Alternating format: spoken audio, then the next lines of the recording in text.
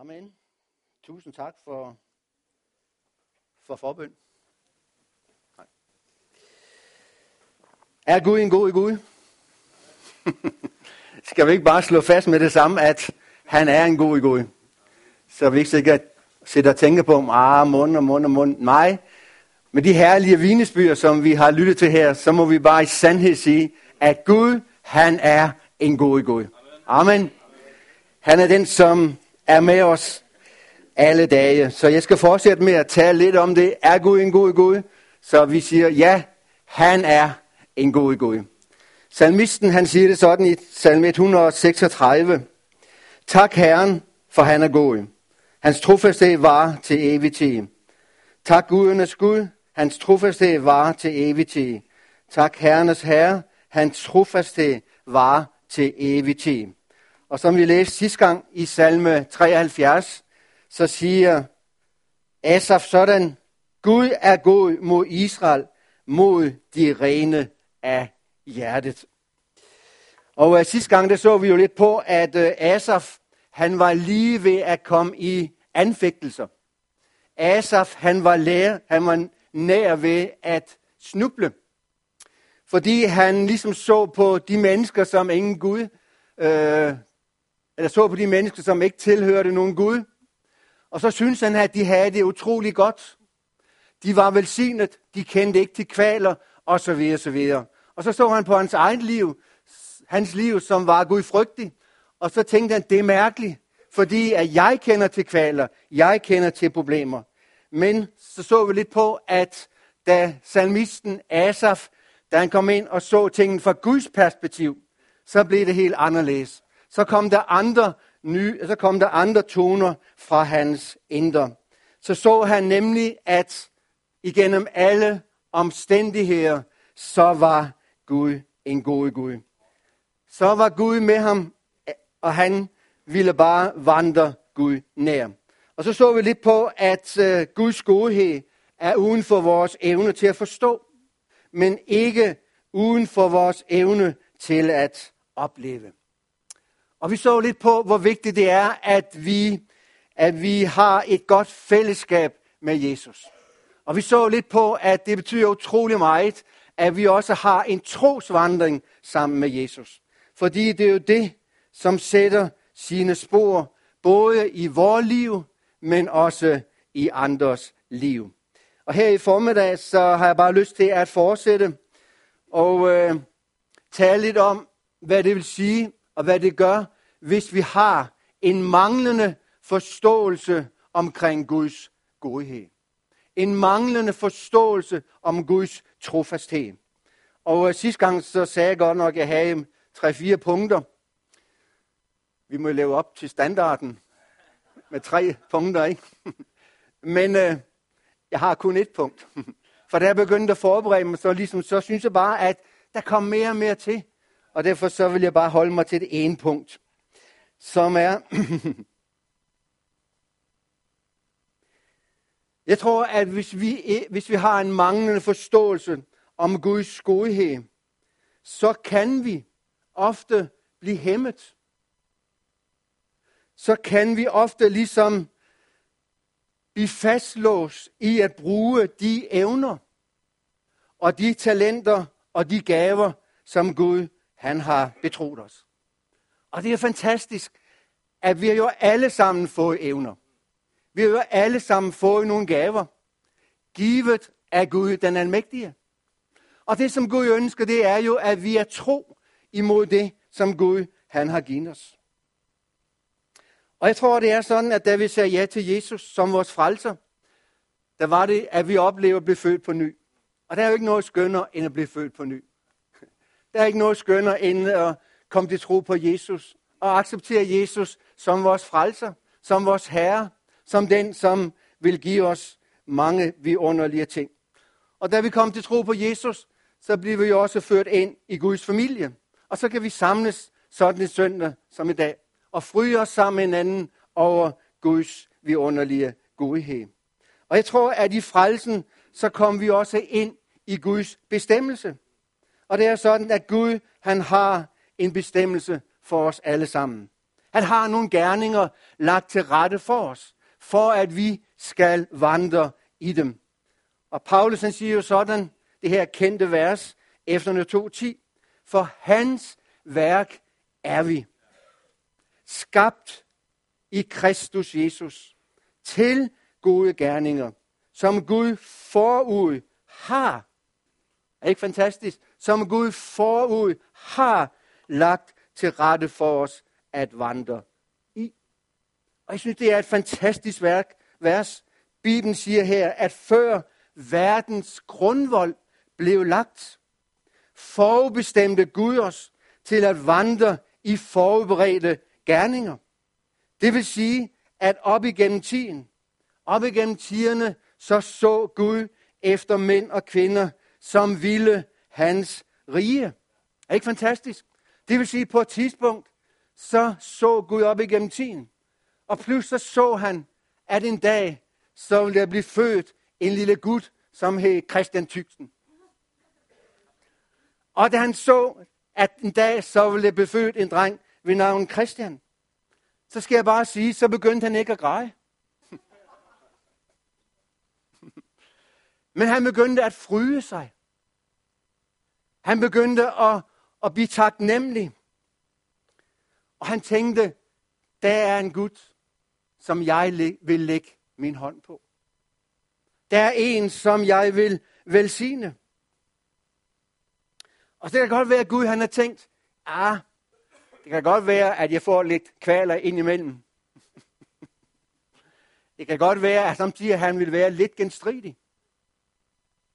Og måske nogle gange, så vil han måske gå hans egne veje. Og Gud han har tænkt, og sagt til sin lille rå der i himlen, jeg tager chancen. Hvorfor? Fordi igennem det hele, så han, der var et hjerte. Der var et hjerte, som ville Guds rige. Der var et hjerte, som trods svagheder og så videre, vil vandre på Guds veje. Der var et hjerte, der var en mand, som ville, selvom kød og skrøbelig ånd er villig, så ville han gå på Guds vej. Og derfor så udvalgte Gud ham. Og Gud har udvalgt os alle. Det er fantastisk.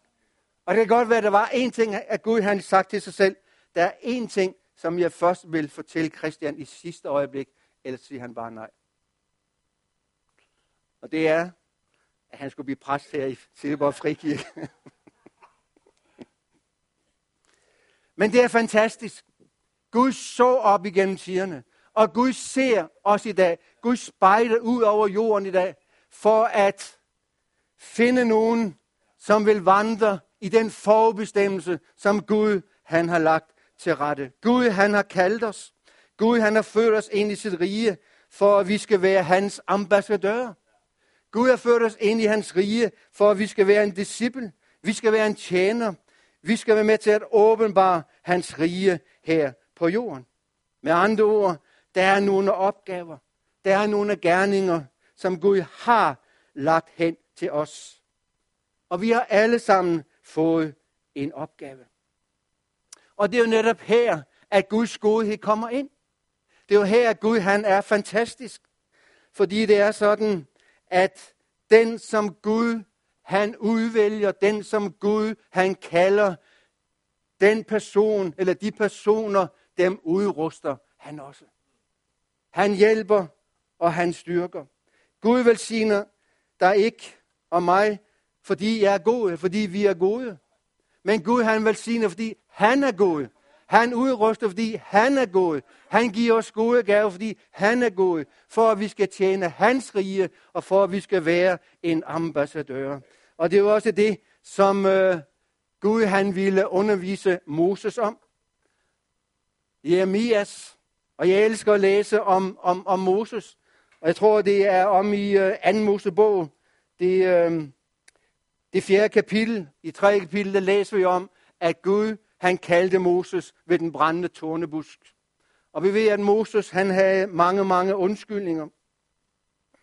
Men så siger han sådan i vers 4, jeg har det ikke heroppe. Men Moses sagde til Herren, undskyld mig, Herre, men jeg har ikke orden i min magt og har aldrig haft det. Altså han forsøgte ligesom at komme udenom kaldelsen. Han forsøgte ligesom at komme udenom det, som Gud havde forbestemt ham til. Og så siger han sådan, og jeg har heller ikke nu, efter at du er begyndt at tale til mig, din tjener. Jeg har svært ved at udtrykke mig i ord, da sagde Herren til ham. Hvem gav mennesker en mund? Hvem gør stum eller døv? Sen eller blind? Og så siger han, Moses, det kan godt være, at du har mange undskyldninger. Er det ikke mig, Herren? Gå nu. Gå nu. Stop med alle undskyldningerne. Gå nu.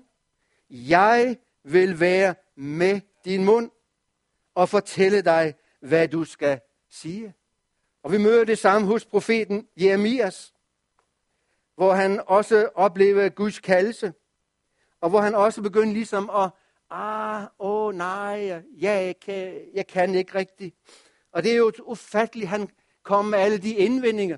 For tænk, hvilken hilsen. Prøv at høre, hvilken hilsen han fik i starten. Herrens ord kom til mig.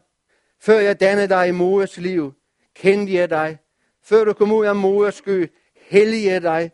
Jeg gjorde dig til profet til folkene. Hvilken hilsen. Halleluja. Og så siger han, så svarer han, ak Gud Herre, jeg er ung. Han forsøgte igen.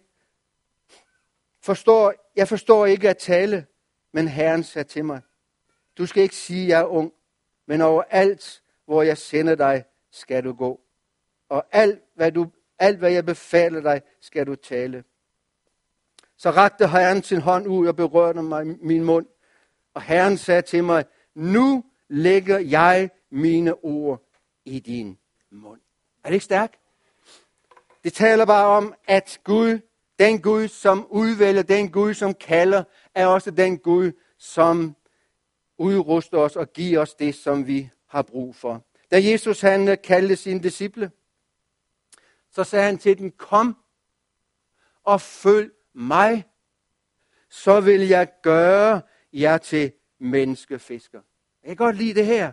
Kom og følg mig. Så vil jeg føre jer ind i en proces. Så vil jeg udruste jer. Så vil jeg give jer det, som I mangler. Så vil jeg mangfoldiggøre de gaver, de talenter, som jeg har lagt ned i jeres liv. Gud, han giver. Og han giver i overflod. Var ikke det, vi sang? Og det er også derfor, at Jakob han siger sådan, men hvis nogen af jer står tilbage i visdom, skal han bede om at få den af Gud, som giver alle. Husk det. Som giver alle. Rundhåndet og uden bebrejdelser, og så vil han få den. Hvis ikke det er godhed, så ved jeg ikke noget. Og det er ikke sikkert, at jeg gør det.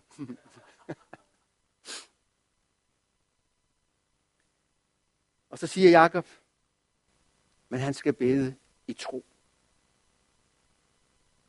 Og nogle gange så kan vi godt blive lidt bange for det her, men han skal bede i tro, og det her med troen, ikke? Men vi kan også sige, at han skal bede i tillid til Guds godhed. Han skal bede i tillid til Guds omsorg. Og alt i Guds rige, det er forbundet med tro. Men uden tro er det umuligt at behage ham, for den, som kommer til Gud, må tro, at han er til og lønner dem, som søger ham. Og her forleden søndag talte Christian rigtig godt om, at vi skal tro, at Gud han vil opfylde de løfter, som han har givet os. Og det er jo sandt. Gud han er trofast. Og vi må tro på, at Gud giver og opfylder. Og Lars han talte i Borgerkirken her i mandags, at Gud tror på os. En fantastisk tanke. Gud tror på dig. Han tror på det, som han har lagt ned i dig. Han tror på dine evner. Han tror på alt det gode i dig. Og når Gud tror på os, så må vi også tro på en Gud. At Gud i sin godhed vil hjælpe og føre sagen igennem i vores liv. Ser du det? Og det er så vigtigt, at vi ikke mister frimodigheden i vores vandring. For det står sådan, at den bærer en stor løn i sig. Og det er sådan, at hvis vi ikke har den her forståelse om Guds godhed og Guds trofasthed, jamen så er det jo, at vi ofte kan miste frimodigheden. Så er det, at vi kan miste frimodigheden i at bruge det, som Gud han har betroet os. For det er jo sådan, at hvis vi ikke har frimodighed over for Gud, så har vi jo heller ikke frimodighed over for hinanden. Der er en sammenhæng der. Og så er det, at vi ofte kan blive hæmmet, og vi kan blive begrænset. I Matthæus 25, så læser vi en beretning. Og jeg skal ikke læse den for tidens skyld, men bare lige gå igennem dem. Og i Lisen, der læser vi om en mand, som ville rejse til udlandet. Og det er jo et godt billede på Jesus. Jesus han kom, han rejste, og han overgav sit rige, opgaverne til sin menighed. Og manden i beretningen, før han rejste, så kaldte han sine tjenere til sig. Og så betroede han dem sin formue. Og der var en tjener, som fik 5 talenter. Og den mand, han gik straks hen og tjente 5 talenter til. Og så var der en, som havde 2 talenter. Og denne, han gik hen og tjente 2 talenter til. Men så var der også en tjener, som bare fik 1 talent. Og det står, at alle fik efter deres evner. Og det er jo igen et tegn på Guds godhed. Han giver efter vores evner. Han giver efter det, som vi formår at forvalte. Og så læser vi beretningen, at kort tid efter, så kom hans herre tilbage for at gøre regnskab. Og den tjener, som havde fået de 5, han kom og sagde, herre, jeg har tjent 5 til. Og den, som havde fået de 2, han kom og sagde, herre, jeg har tjent 2 til. Og de fik jo et herligt budskab. Godt, du gode og tro tjener, du har været tro i de små. Jeg vil betro dig meget. Gå ind til min herrens glæde. Men så læser vi om den her tjener, som bare får 1 talent betroet. Og han kom ikke rigtig med frimodighed. Han kom ikke løvende hen til sin herre. Men jeg tror måske, han kom lidt bæven. Måske han bare gået og kigget ned i jorden. Og så siger han til sin herre, herre, jeg kender dig som en hård mand, der høster, hvor du ikke har sået, og samler, hvor du ikke har spredt. Og så står det sådan, og af frygt for dig gik jeg hen og gemte din talent i jorden.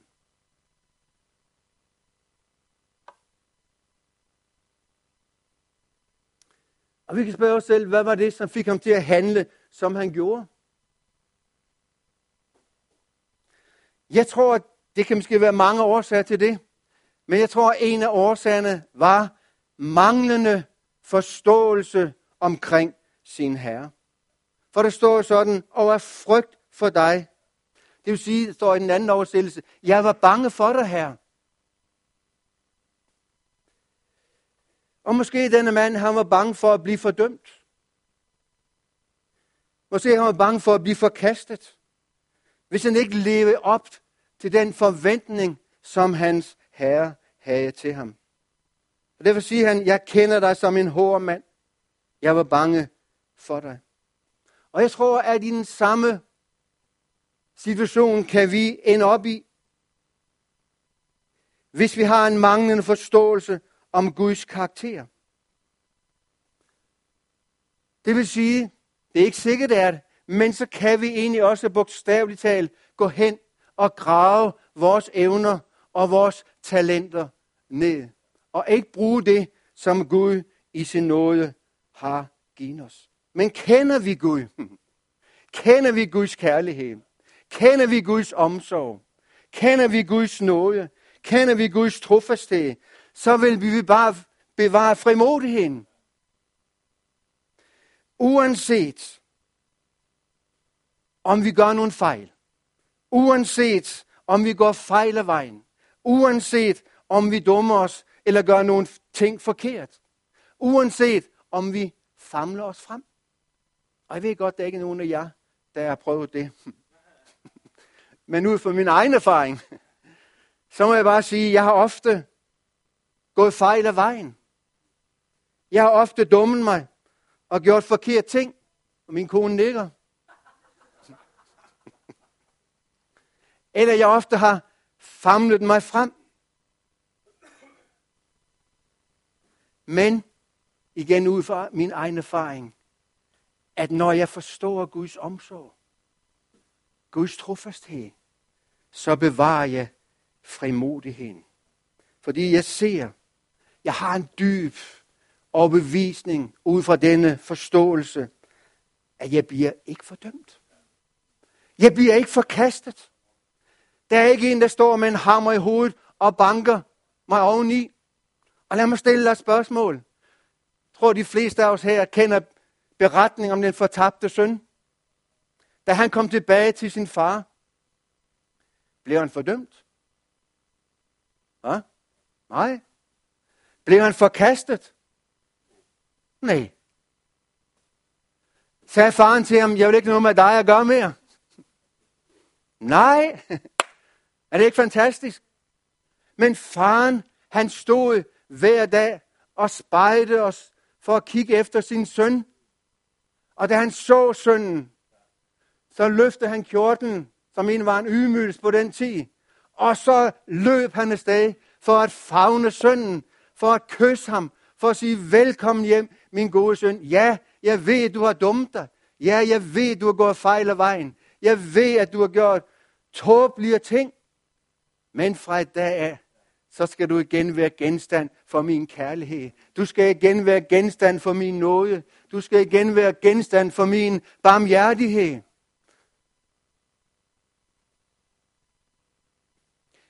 Jeg tror, der er noget, vi må forstå som kristen. Og jeg er næsten klar over, at vi forstår det alle sammen. Men bare lige for at fræse det op. Der er noget, vi må forstå som kristen. Og det er, vi er ikke længere under loven. Du er ikke længere under loven.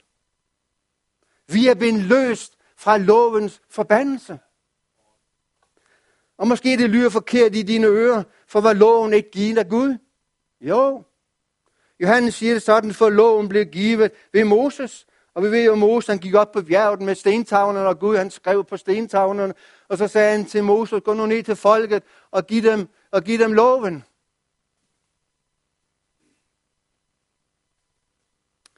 Men hvad var loven? Loven, det var en tugtemester. Den viste os alle Guds retfærdige krav, men var ikke i stand til at føre os ind i de fuldkomne. Og dermed så blev loven jo en forbandelse, fordi du og jeg, vi kan ikke og bliver aldrig i stand til at opfylde loven. Og derfor så blev den en forbandelse. Men hør nu godt efter. Johannes han siger mere. I samme vers. Han siger mere, end for loven kom, eller for loven blev givet Moses. Han siger også, at nåden og sandheden kom ved Jesus Kristus. Og det er jo det, vi må have for øje, når vi ønsker at være en ambassadør, når vi ønsker at være en disciple, når vi ønsker at gå Guds veje, løbe på Guds veje, så må vi forstå, ja, vi dummer os, men Gud, han kommer, og han siger, rejs dig nu, for at bare fortsætte, fordi jeg vil føre dig ind i en proces, jeg vil dygtiggøre dig, jeg vil udruste dig, så du bliver bedre og bedre til det, som du skal gøre i mit rige. Hvad betyder noget? Det betyder ufortjent godhed. Hvad? Halleluja. Ufortjent godhed. Og det er den åbenbaring, der må præge vores liv. For den viser os, eller den vidsthed, den fastholder os i den sande frimodighed at være den, vi skal være. Den viser os, som jeg sagde før, om alt går galt, om du føler dig mislykkes. Så vil der ingen plads være til fordømmelsen. Forkastelse. Og alle de ting, som loven gerne vil føre ind over os. Tugtemesteren gerne vil føre ind over os. Men der er ikke plads, fordi der er en anden ånd, der råder i dig. Livets åndslov, som viser dig et andet billede af Jesus. At du er i Kristus Jesus sat fri. Halleluja. Du er sat fri til at være den, som Gud ønsker, at du skal være. Med alle dine fejl og alle dine brister. Og det betyder, at vi kan tjene med fuld frimodighed i troen på Guds godhed, følger os alle vores dage. Vi behøver ikke at grave vores talenter ned. Og derfor er det også så dejligt at høre om de her herlige vidnesbyrd. Det er jo netop det, Gud har kaldt os til. Det er ikke at grave talenter ned, nej, det er at være et vidne for Jesus Kristus. Halleluja. Og jeg har bare sådan en ønske. Tiden går. Jeg har bare sådan en ønske, at Helligånden må åbenbare det for os alle sammen her i formiddag. Gennem det enkle ord her. At Helligånden må vise dig, at Gud har lagt sin hånd på dig. Gud har ført dig ind. Og du skal være frimodig. Der hvor Gud har sat dig. Der hvor Gud han har placeret dig. Der kan du være med til at være en ambassadør. Vi så gerne Helligånden skal åbenbare, at du er ikke længere under tugtemesteren. Men du vandrer under Guds nåde. Halleluja. Skal vi ikke give Helligånden lov til det? Og åbenbare det for os alle sammen. Og det kan være, at du sidder her i formiddag og har måske ikke det her klare billede omkring Jesus. Eller det her klare billede omkring Guds godhed. Nogle gange så tvivler du lidt på Guds godhed. Og nogle gange har du lidt svært ved at bruge det, som Gud han har givet dig. Men jeg tror, at Gud han vil give dig en ny styrke og en ny frimodighed også i denne dag. Christian, kunne du tage gitaren lidt? Og så skal vi bare afslutte gudstjenesten ved at søge Herren sammen. Der kunne siges meget mere, men jeg tror bare, jeg skal stoppe her. Og så skal vi bare bruge lidt tid på at søge Gud igen. Fordi det er sådan, at det du ser, det har du. Og det er derfor, Helligånden gerne vil åbenbare Kristus for os.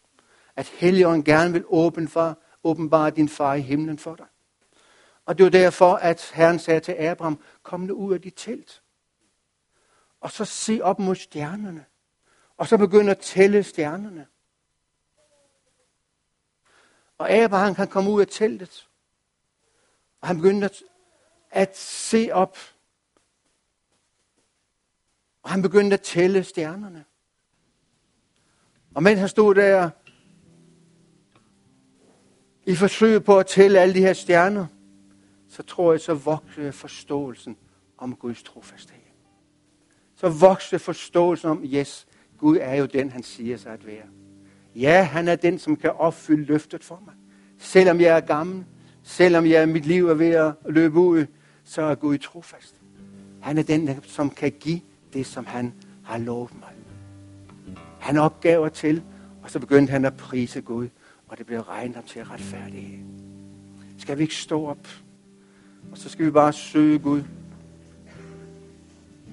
Og jeg tror, at Gud han minder mennesker her i formiddag, om at være frimodige i hverdagen. Jeg hørte nogle herlige vidnesbyrd om, at det lønner sig at være frimodig. Og når du træder ud af båden og begynder at vandre på det ord, som Gud har sagt til dig, så skal du få lov at opleve, at Gud velsigner.